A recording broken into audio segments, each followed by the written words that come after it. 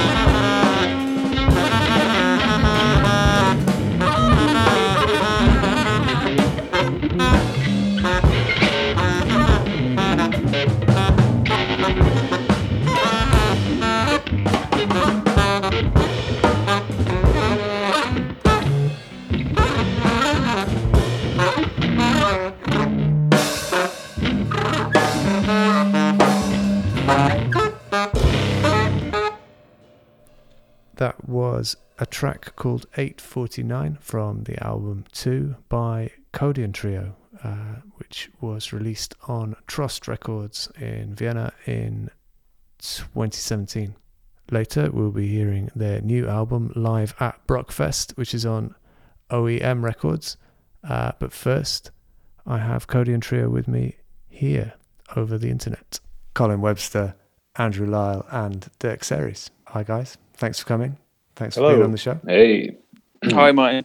The band is what, 5-6 years old now? How did the band come about? How did you start? How did the trio come into existence? That's a long time ago.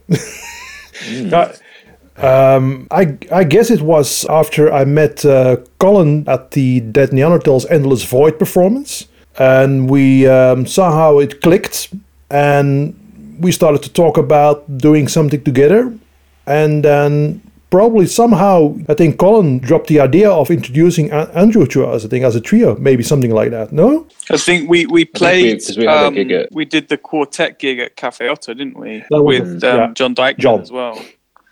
That was the first time we all played together. Yeah, we did the quartet at Odo. The day after, I recorded with John and Steve Noble, and with you guys as a quartet, with Andrew, you, and John Dykeman as a quartet, which finally then appeared on Apparitions. And from that moment on, I think our trio was born, more or less. Yeah, and then we came back and recorded the first album, Codian 1. And that's 5 years ago, or 6 years, almost. This year is the sixth year, I think, of our existence. So eventually, Live at BRAC will be the only 5th anniversary show we did in 2020. So the release or the album became more significant now because of the fact, Yeah. So you hadn't met before you played that gig in Cafe Otto. Now you all play in various different groups, together, separately. How does Codian Trio differ from other groups that you play in? And in that, I mean, because it's a band, and often in like improv, you have kind of loose groups of people that come together for a project and then sort of dissipate.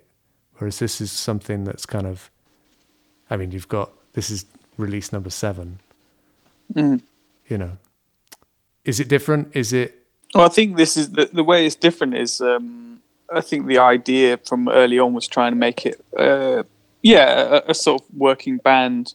Obviously it's all improvised music. It's not in that same sense of, we have our hits, but having like a consistent sort of lineup that keeps working together and keeps trying to grow and develop, as opposed to a situation where you're continually chopping and changing, or like only meeting up every so often. So we sort of try and work a bit more intensively, and sort of do, more dates together and try and sort of try and get more of a group sound, I guess, as opposed to just an ad hoc group sound, I suppose. Yeah. I guess we've always, like, apart from this past year, we've at least done 2 tours a year, as a group. Yeah. Well, you've got, I mean, there's been a studio album and a live album almost every year. That leads to the question, is there a plan for a studio album to complement Live at Brockfest?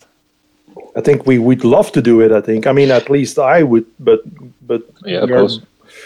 But we are forced by other things, unfortunately, at this point, But what I wanted to say is also, talking from my own experience with Codian Trio, is that what I find so important, is so essential with this trio, is that in the beginning, when I was introduced through free impro music, I got this, huge hunger to play with as many people as possible, just to gain, of course, experience, but also just, it's almost like getting that quick fix in a way, Oh, and I can play with them, and I can play with them.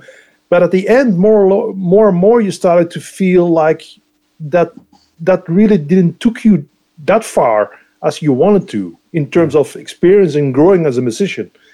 And I felt that Codian Trio, still gives me that way more, satisfaction in terms of growing. And I think personally, you can really hear that also in our studio albums, in our live performances. I totally agree. You can totally hear it. The sound is, it just becomes more and more focused, I think.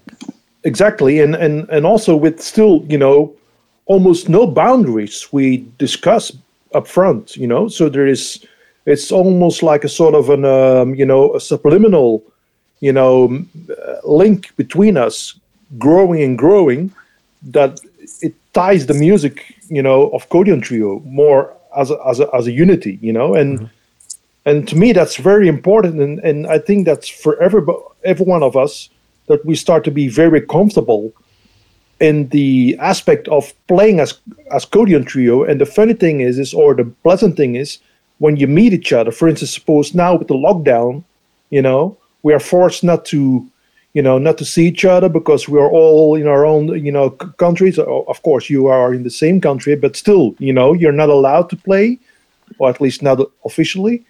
And then, but I'm sure from the moment we get back together, whether it's at the end of this year or maybe next year, I don't know, Codian Trio will be there immediately on the spot again, because it has been a working band already for 5 years. You build that kind of consciousness together, I think, and that you can't do with when you're an ad hoc musician going from one unit to another. That's true. My opinion, of course. Tell me about the Live at Brockfest album, maybe a little bit about Brockfest as well. Brock is a concert series that I've been organising with Kath Roberts and Tom Ward, and we've been doing it for 3 years or maybe more. I'm not sure exactly. And we basically organise these very small concerts in a beer shop in Brockley, where I live in London, and it's always duos. We each of us, myself, Kath, and Tom, always choose a different partner to play with, and we kind of do it every kind of 6 weeks or so. And then we decided to kind of expand it a bit and put on like a mini festival, like an all-day kind of thing, at 100 Years Gallery. And the idea behind that was because obviously in the beer shop we're kind of restricted in terms of how many people we can have playing. We can't really have two. So we thought this is a chance to get get some bands in, get some larger ensembles in. So yeah, Cody and Trio was part of the lineup for that. We kind of each kind of curated it in a way where we would each kind of choose a duo to play and then each choose like a larger group to play. So Cody and Trio was one of my picks, obviously. And yeah, I mean, it was just a great day. We had kind of like an afternoon session and an evening session, and a whole bunch of really diverse music, all improvised music, but kind of really spanning, how you could define that, I guess, in a way. You kind of had, found sounds and people like playing stuff they found on the Thames riverbank, and then obviously the more, regular kind of guitar, saxophone, drums as well. So I don't have any more questions. I was going to say what's in the pipeline, assuming there is a pipeline, but I mean, we don't know, do we? Because I know a lot of people have been using lockdown to put things out that maybe they hadn't had time to work on, or things that have been sat on a hard drive. I got a new solo album out. It's called Versus Amp. It's amplified baritone on LP. It's a little bit different from other stuff. I also think that the lockdown definitely offers a few opportunities. You not really like to go through your hard disk and maybe release those things you actually didn't want to release in the first place. Yeah. But actually do something like self-research in a way, like for instance, Colin did. The album was probably already recorded before lockdown, I think, the Versus Amp. Yeah. But I'm planning a 7 volumes of solo guitar albums. 7? 7, because I have 7 archtop guitars. So I want to do, for each archtop guitar, I want to do one. I know. But but this is something I want to need really... more guitars, mate. Yeah, no. 7. 7's a lucky number. That's good. Yeah, 1 for every day in the week, But no, seriously, I mean, I'm forcing myself to actually do that self-research in the time we're in lockdown, because you can go to a studio and actually do solo recordings. That's no problem. And it's somehow generated with me, this idea is, why don't I do, like a series of vinyl records purely based on solo recordings. Yeah. And not for me personally, but also, like there will be, there's now out, like a solo double bass by Gonzalo Almeida. And I hope there will be one of, Colin. And also, I would love to have, which you don't have that much, like a drum solo album. Yeah, I'd like to do that. Yeah. So the lockdown thing maybe accentuated the importance of now and then a solo album, especially for free improvised musicians, because it's like a sort of essential test for your own capabilities and how you go, into that zone and respond to anything else than yourself, because you don't have your sparring partners there. You don't have your, communicators. So and I think that's a really, the lockdown thing has brought up that little bit of advantage there, I think, I don't know how you guys think about that, but I felt that this lockdown period in the beginning, it was quite confrontational, quite heavy. But at a certain time, you started to rethink and reevaluate what's your life is about and how you actually were going sometimes over the limit of your own capabilities as well. Because, like I am always very ambitious in the way that I want to play as much as I can. I want to release as much as I can, and and more and more and more and more to the extreme. And somehow this lockdown, helped me to actually come back to that and say, no, I think it's better to focus on a couple of really good things. Like, for instance, Codian Trio, invest more money in that, invest more time in that, than actually try to expand as far as you can with as many projects as you can. I think that's, for me, that has been really a very essential wake-up call. I mean, in a similar way, it was definitely a wake-up call for me in terms of why I play. So, like, if you're basing your entire reasons why you play on performing and performing for other people, then when it gets stripped away, it's pretty devastating. But trying to reassess and think, I play the instrument because I love the instrument, and that's the baseline. That's why I play, and everything else that happens from that is a bonus, and it makes it even better. But for me, it was just sit down and play the drums as much as possible all the time if I can, and just get a sense of that kind of that reason for playing, which was quite important. So then when we do come back together and record or play, it's going to be even better. Yeah, I think I was thinking about this yesterday as well, because obviously now we're going to be in. I mean, this lockdown is dragging on longer than anyone predicted, and pile Brexit on top of it. We're gonna not be having the same opportunities that we had before to perform and travel. I think become more like what Andrew says. You're going to end up playing just for the fun of playing, which is actually great in a way. That you can just kind of pure thing of like back when you were a kid, just I'm just playing with my friends because I like it. I've not got any kind of ends goal. So this could be nice. That might be a nice note to end on. Colin, Andrew, Dirk, thanks for being on the show. Thanks for having us. Hopefully we'll see you soon in real life. IRL. Let's hope so, for sure, guys.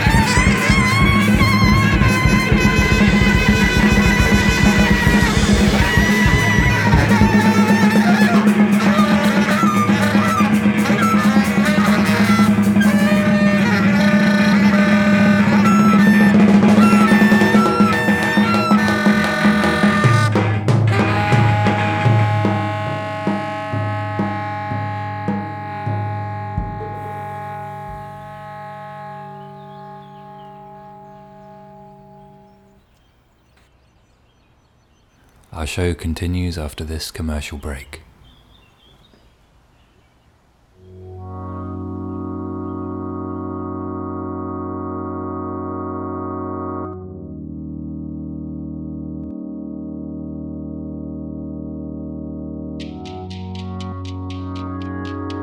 Colliding Lines is an international arts collective representing 11 artists.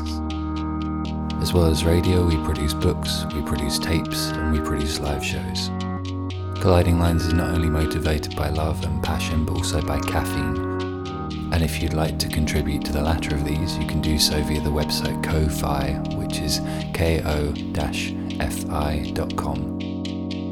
Ko-Fi allows independent artists to support the work they do when there's no clear way to monetize it.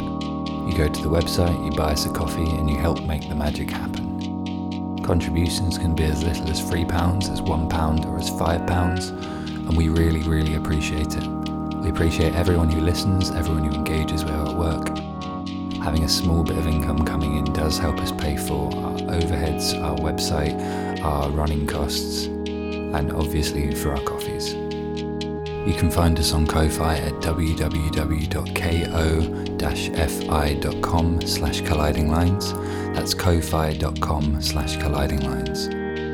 You can also find us on the internet at our own site, which is www.collidinglines.com. And in the bottom left corner, there's a little coffee cup saying support us. In browser, you can donate just a few pounds to help us keep running. Thanks very much, and I hope you enjoy the rest of the show. Colliding Lines Radio.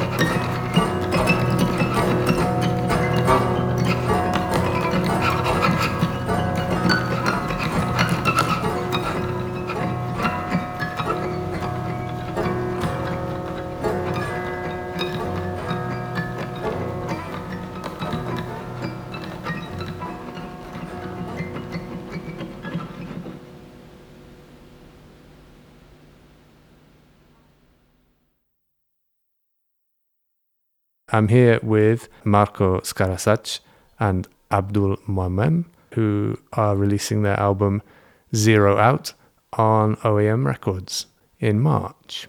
Hi guys, thanks for coming along. Is this your first outing together? I met Abdul and his original music in my first participation at MIA, an improvised music festival in Atoguia da Baleia in, 2011. From then on, we established a great friendship and with good musical exchange. This record in particular was possible because I went to do a research work in Switzerland and then decided after this to do a mini tour between Switzerland, Portugal, and Italy. We talked and we arranged the recording, and it was really incredible section.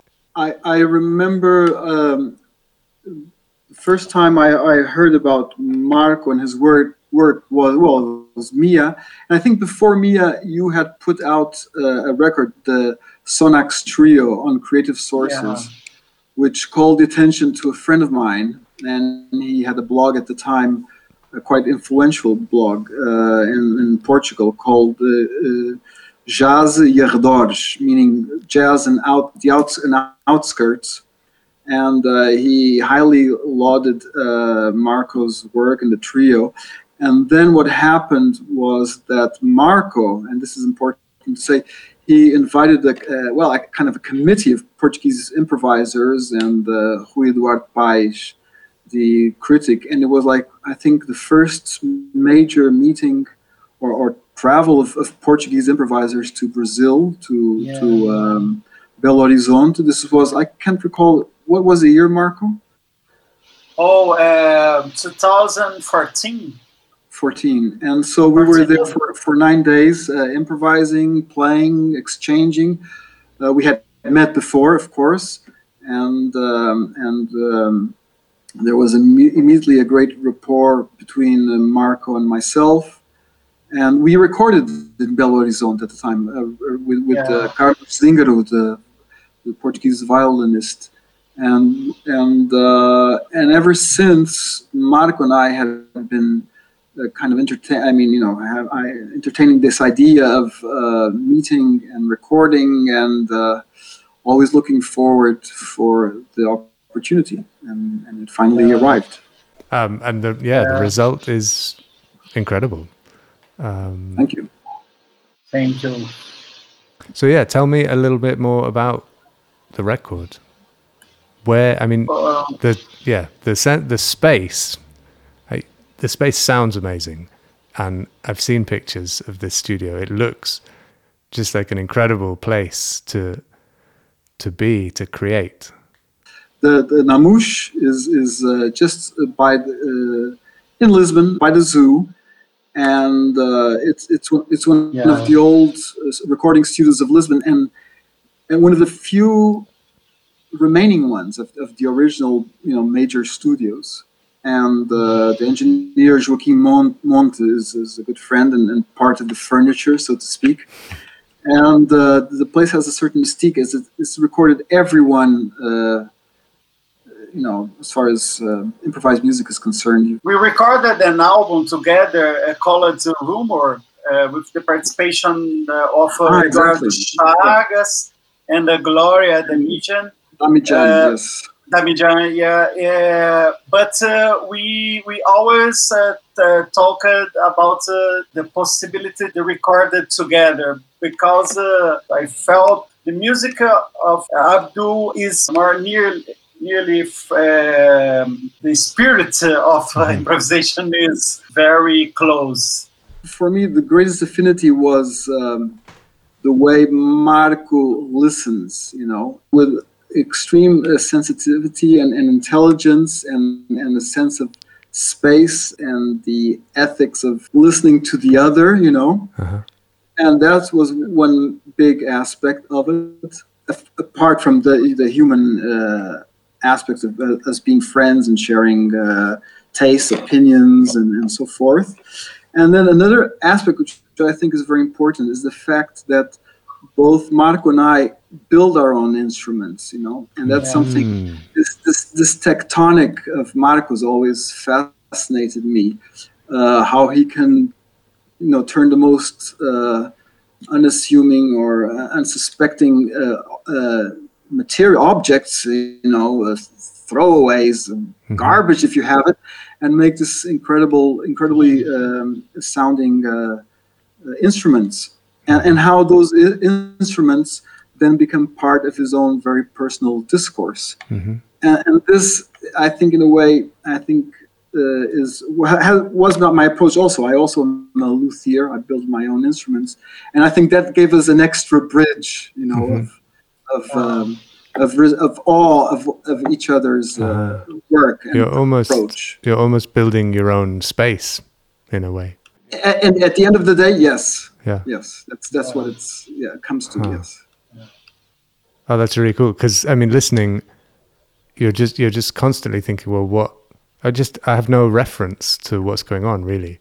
Like it's almost like acousmatic music or musique concrète or something like that, where they're just sounds and you don't really understand where they come from. You're just listening to, it's quite a sort of pure composition in a way. You're listening to sounds in a space that are being composed, and you just, it's quite a pure experience in a way. Well, I always think that improvisation can be a form of composition.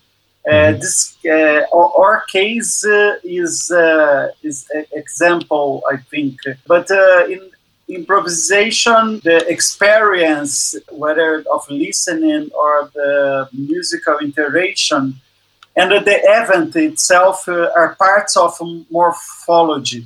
The thing about our type of improvisation is that we are not using musical notes. So, do, re, mi, fa, sol, la, ti, do, which in a certain sense is an extreme abstraction, because you're reducing all the universe of possible frequencies to a very short sequence or series. And in a way, I sort of make, it's probably not a very good analogy, but I compare I would say what we do as compared to music per se, music in the sense of with the chromatic scale, is that there's a certain degree of abstraction, which would be like abstract art. You have abstract art and you have figurative art. So my parallel would be that music that comes from the chromatic scale or from the diatonic scales or what have you, or the modes, that would be sort of way there's certain figurative, quote unquote, aspect to it. And then what we do is just we don't need that. Not say that it's better or worse for that mere fact. It's not a question of category. It's just a question of approach. But there isn't the necessity to use notes or music notes of a certain, or musical notes that you put on a stave. Many times the process of improvisation, in January reverse of the composition, because the composition is a project. The music built by the experience, by the interaction, by the listening. When we record the improvisation, we do the reverse. The music is here, but we need to many times separate the material, like a concrete music, the object, the material reorganized to create a process of composition. I think when you're mixing, that there is a compositional process going on. A recording is a totally artificial situation. It's not like you record a concert. You can put a stereo microphone, and what you hear is what you get. I mean, meaning what you see is what you get. Meaning that what's on the stereo recording, that's it. In our case, we are using quite a few mics in a studio that allows that, and then in the process of mixing, I think what Marcos is saying, that you have it's like a stone and you're sculpting. It's a subtractive process. You're taking away certain frequencies that are not allowing the clarity or the music to breathe and to speak for itself. I think this is the part of that process to make it to clarify what was actually going on. Mm-hmm. Yeah. I think in our case, we recorded, then distanced ourselves from that material. Mm. After a long time, we heard it again. I remember I did an exercise of listening and editing the material, trying to understand the possible music. After this, Abdul did a sculptural work of mixing and mastering. Wonderful words. And after this, then one more listen to realize the results in aura that will lead to choice a name of album, the spirit of the project to do a name. Because this, I think, like a reverse engineering. We listen to the music mixing and mastering and identify what this music is saying to us. So it's almost like it's simultaneously a process of kind of deconstructing and reconstructing in a way. It's like taking things apart and putting them back together and mixing and remixing. Exactly. Because if you think about it, in the recording session, a reality is going on. We are playing in simultaneous, and this music is totally improvised. There was absolutely no talking whatsoever before. There was nothing. So it's the process is one of listening and reacting, basically. But so it's a very, what we are doing is what we're doing. That's it, period. But then, of course, as I was saying, the recording has, you have like 8 microphones, so you have this incredible amount of material. So what do you keep and what do you throw away? So basically, it becomes a subtractive process. Mm-hmm. So there's not much processing of the sound or layering or anything like that, or it's just editing, cutting down? No, it's just cutting, just cutting down. So what you hear is what we were playing in simultaneous periods, and there is no there. And it's important to note that we don't use pedals, effects, anything. I have amazing. I have volume, and you have acoustic instruments. So it's just that's it. It's about mic placement and decisions, and that's it. Yeah. Wow. So there's no processing, there's no overdubbing, none whatsoever. No. So what Marco was saying is that we decided which were, we discarded some of the material that we didn't find so interesting. We had, a 3-hour session perhaps? Yes. So Marco did this initial selection. I wanted him to, I felt that would be nice for his sensitive, his feeling about this, and because I how much I respect and trust his good judgment. So it's. Then I just did the polishing it up a bit. That's it. Okay. Yeah. Sorry, I have a little. We have a friend here. We have a pussycat always comes to these meetings. It's inevitable. I don't know. Is there anything else you want to add? I mean, what's your approach to improvisation? For me, improvisation as an event.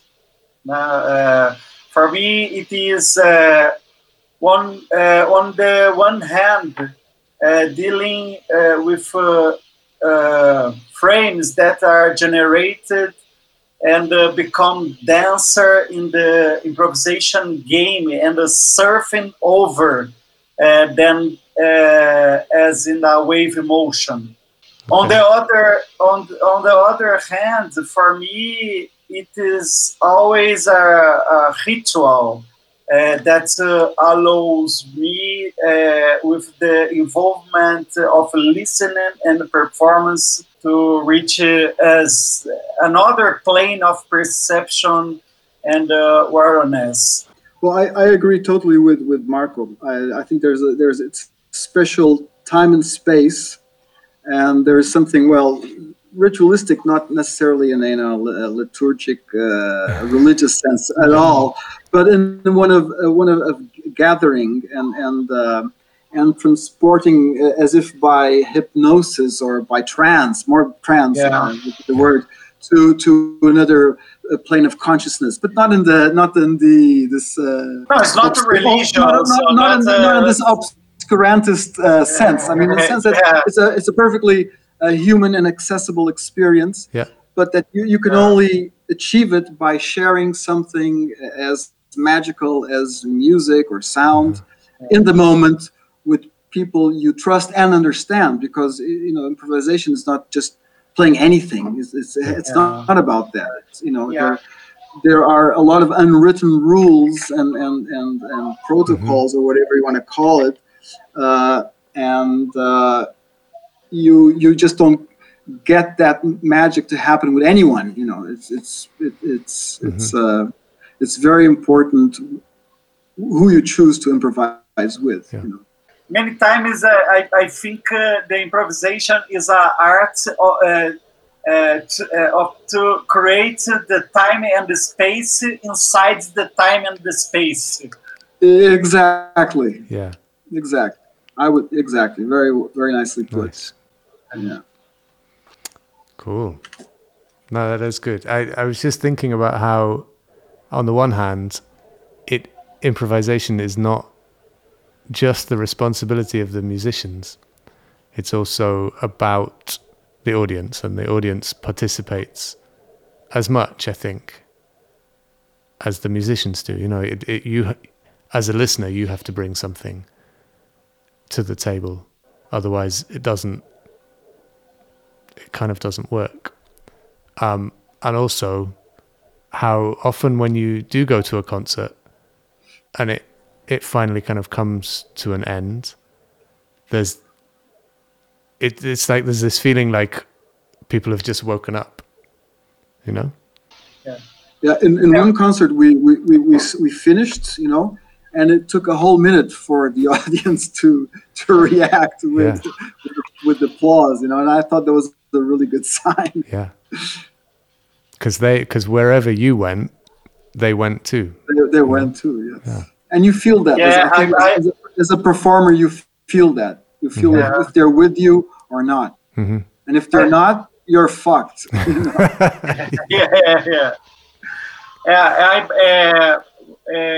I need some time to back after the improvisation. When the improvisation happened, because many times the improvisation is not happening.